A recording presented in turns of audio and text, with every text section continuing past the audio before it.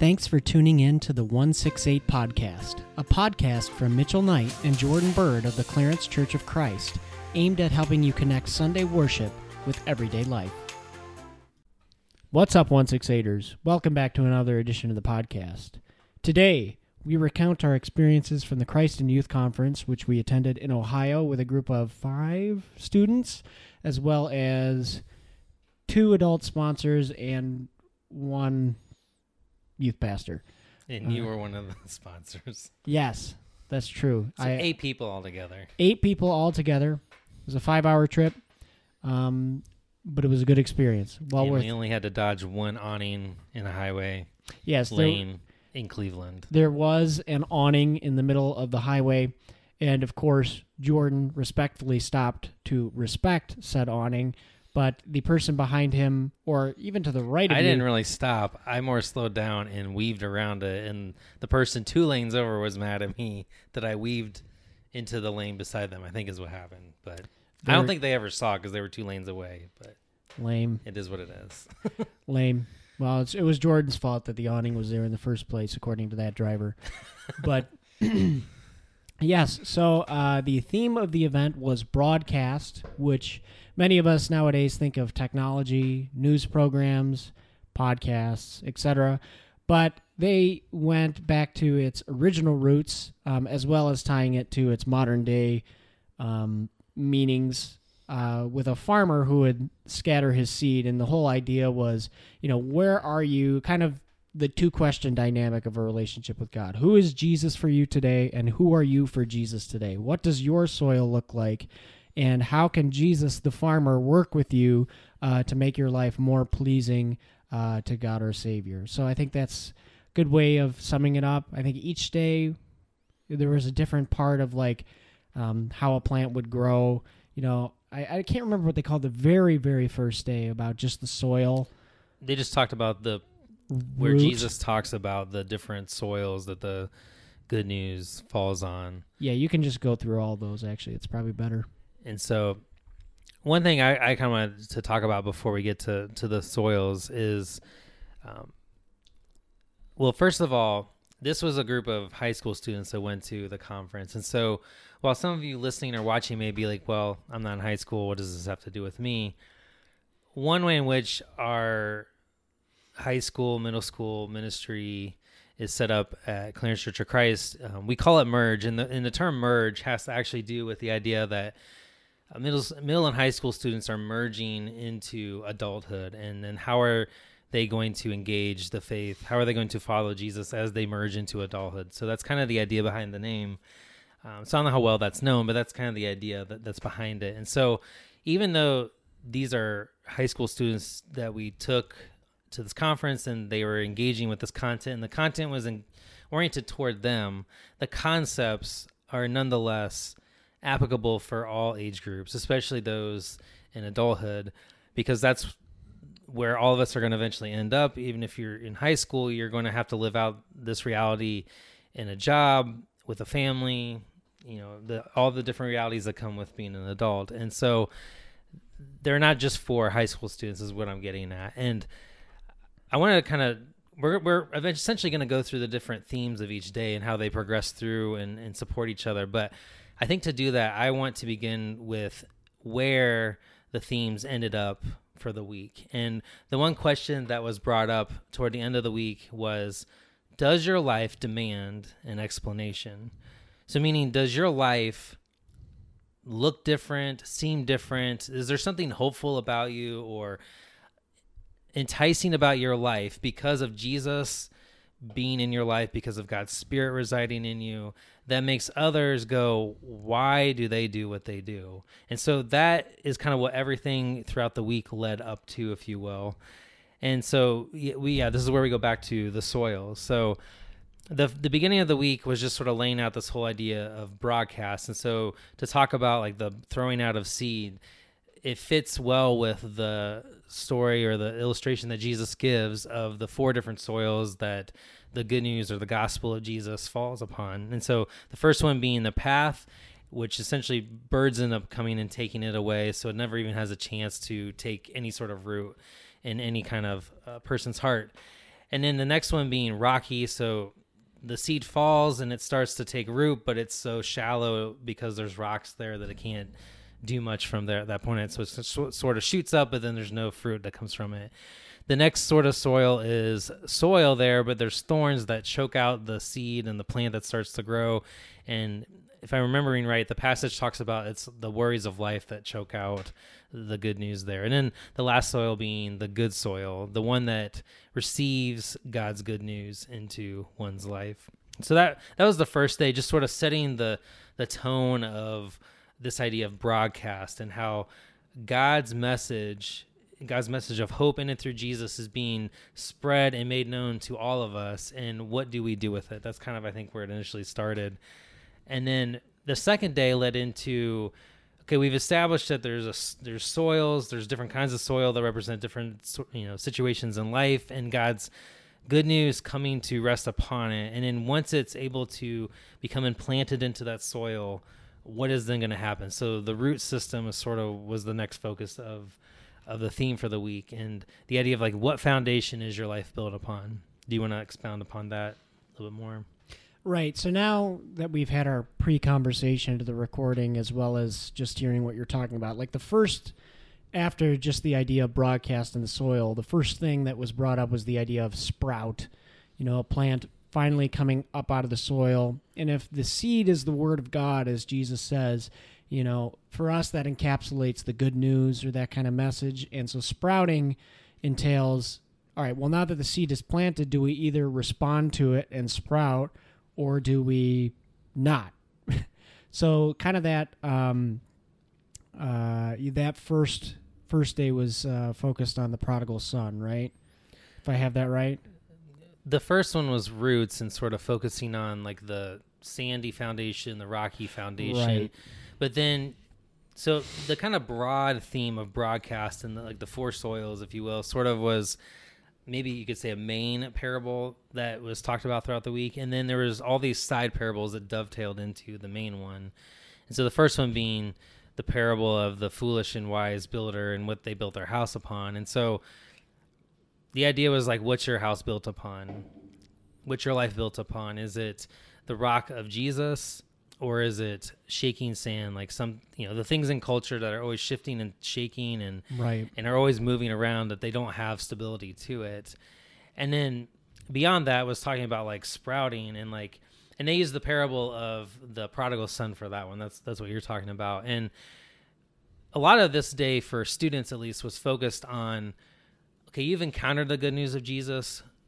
How are you responding to it? What are you doing with it? And they focused that in two different ways for students. One was, have you ever given your life fully over to Jesus? Have you made that decision? Have you started that journey? That was the first way they focused the message, if you will, and the theme.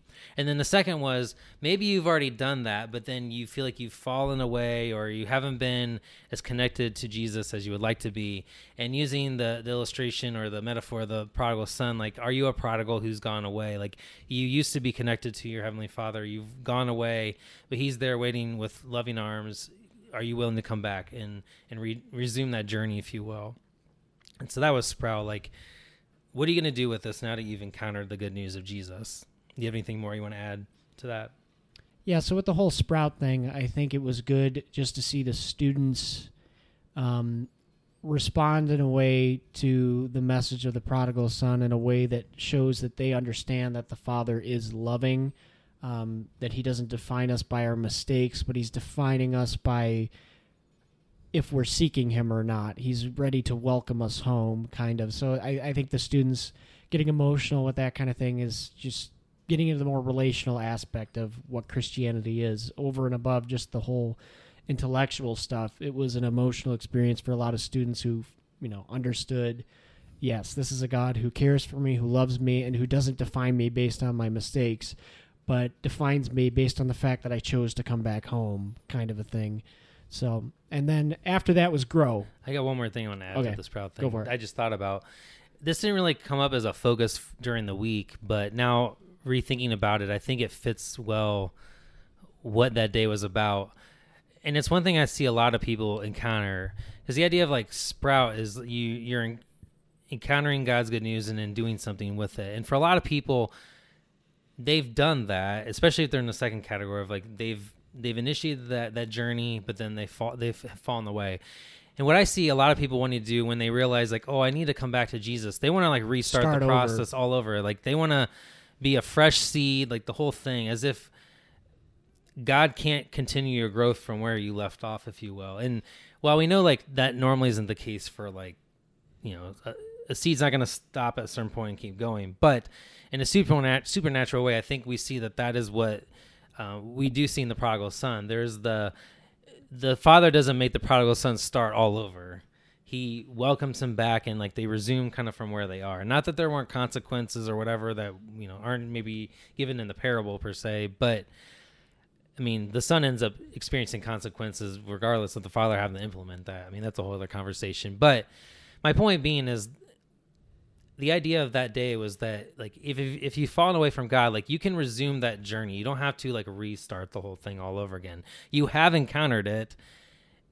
You stopped doing something with it. It was sort of the idea. And so my encouragement to everybody is if you feel like that's where you are, like don't feel like you have to start back at like 0 or 1. Like pick up where God is trying to meet you already, like, and resume from there. And that may mean that there's some catching up to do, but it doesn't mean that you have to start back at 1. And so I just wanted to kind of throw that in there. It just made me think of that while we were talking about it. But yeah, go on to grow. What did we learn about grow and just that whole dynamic?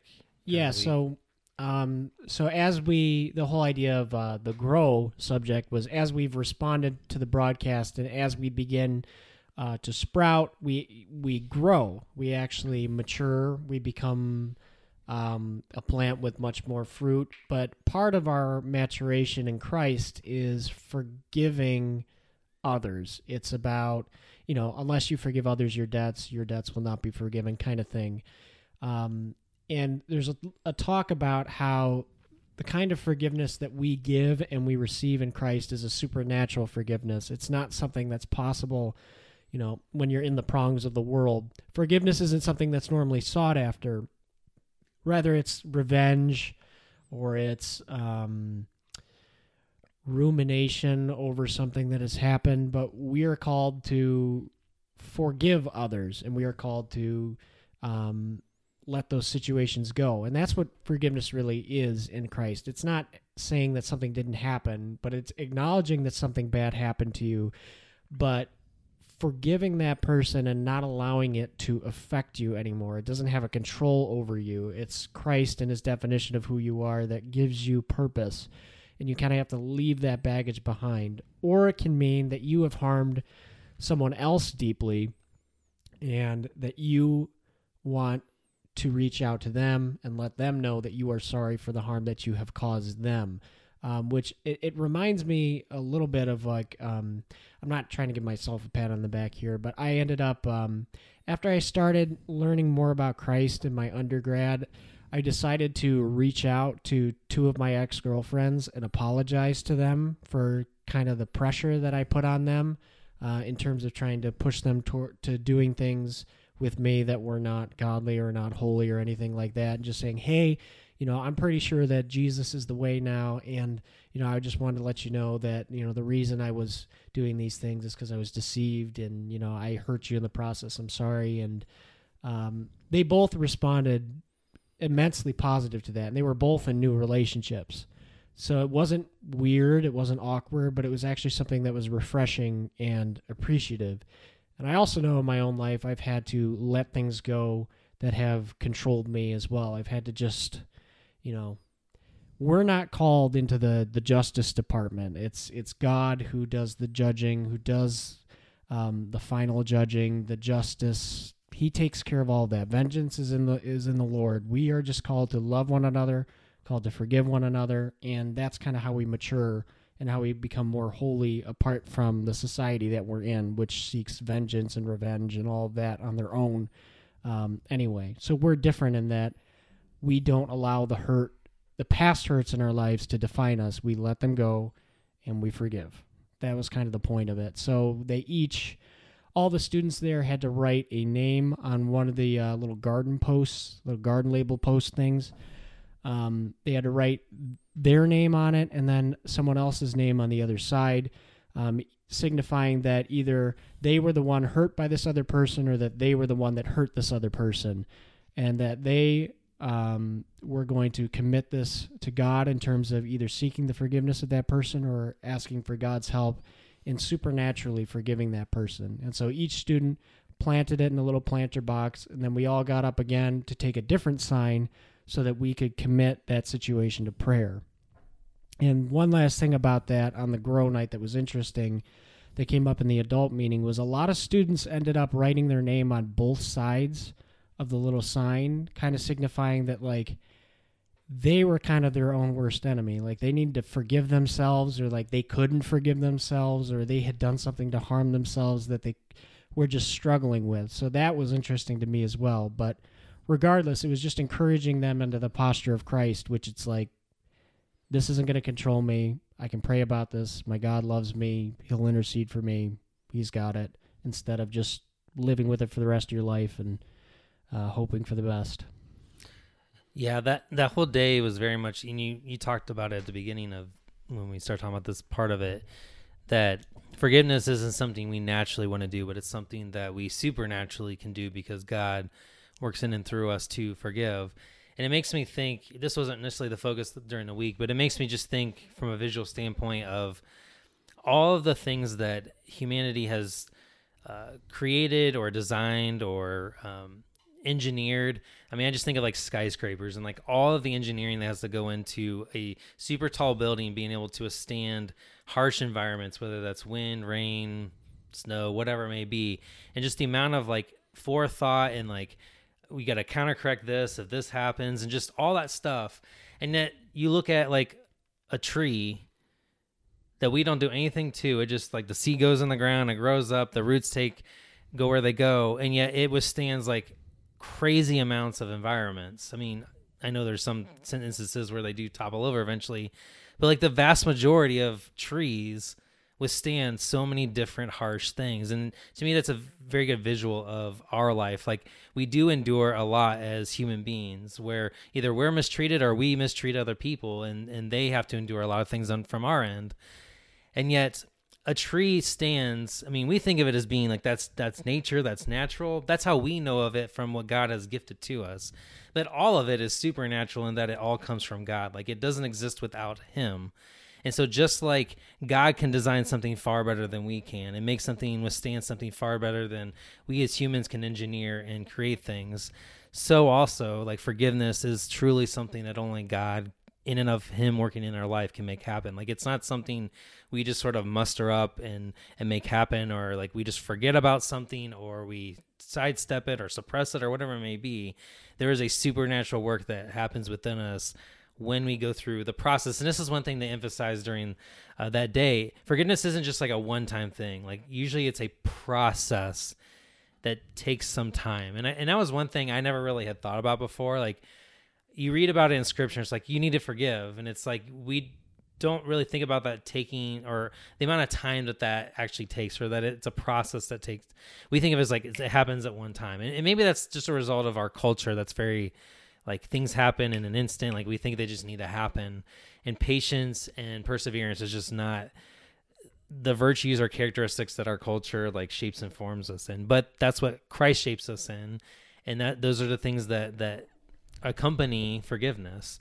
Right. And it's only in and through God's Spirit shaping and forming us in that way that can happen.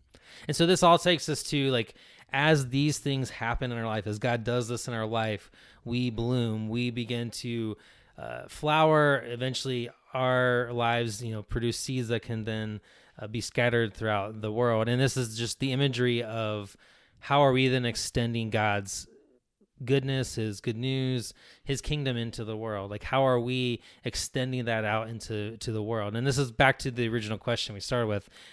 Does your life demand an explanation? And that particular day, they focused on the Good Samaritan story. And the question surrounding that story in the Gospels is the idea of like, who is my neighbor? And the speaker flipped it around to be like, it should be maybe more focused on like, how can we be neighborly? Because how can we be neighborly doesn't have a like who are my neighbors, which has like a parameter to it. Like, well, my neighbors are, and we can easily put a fence up of wherever we think that ends. Whereas how can I be neighborly doesn't have like an end in sight. It's just to what extent with whoever I encounter can I be neighborly to them.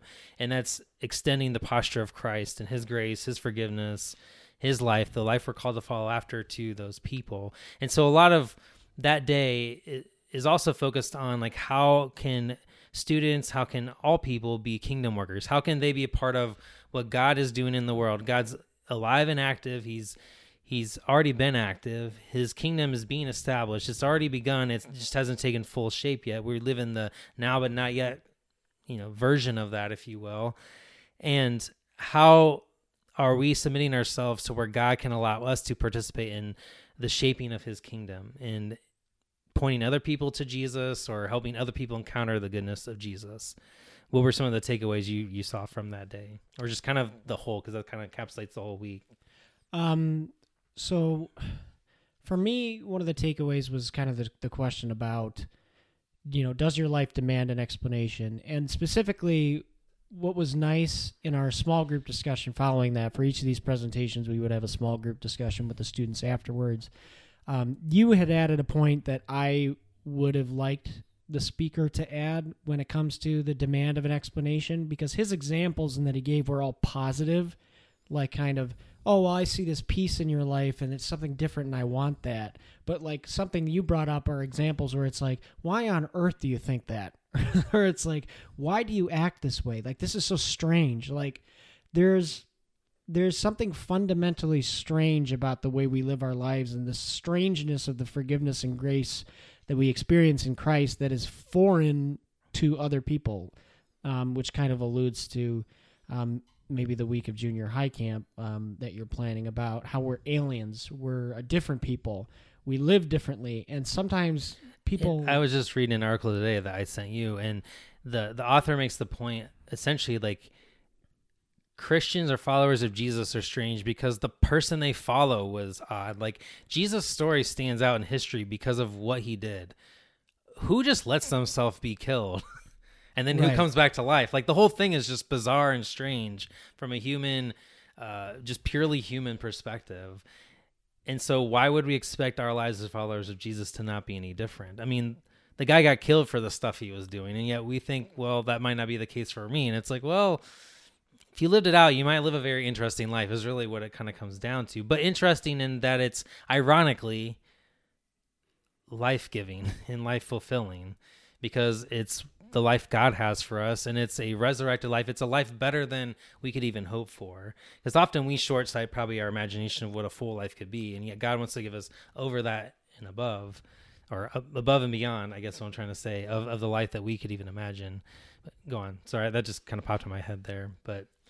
Yeah, I don't really know what else I would add just beyond that. Like, yes, it's great in moments where people recognize that the Jesus working in your life is something that's positive, but a lot of times in our culture, it's going to be met with negativity or hostility, which I think is equally positive based on what he's saying, because your life is demanding an explanation. The way you live is clearly different than other people. Like, you want to live life in Christ's way. You're not just saying the right things, you're living your life in a formative way that's making you more like Christ.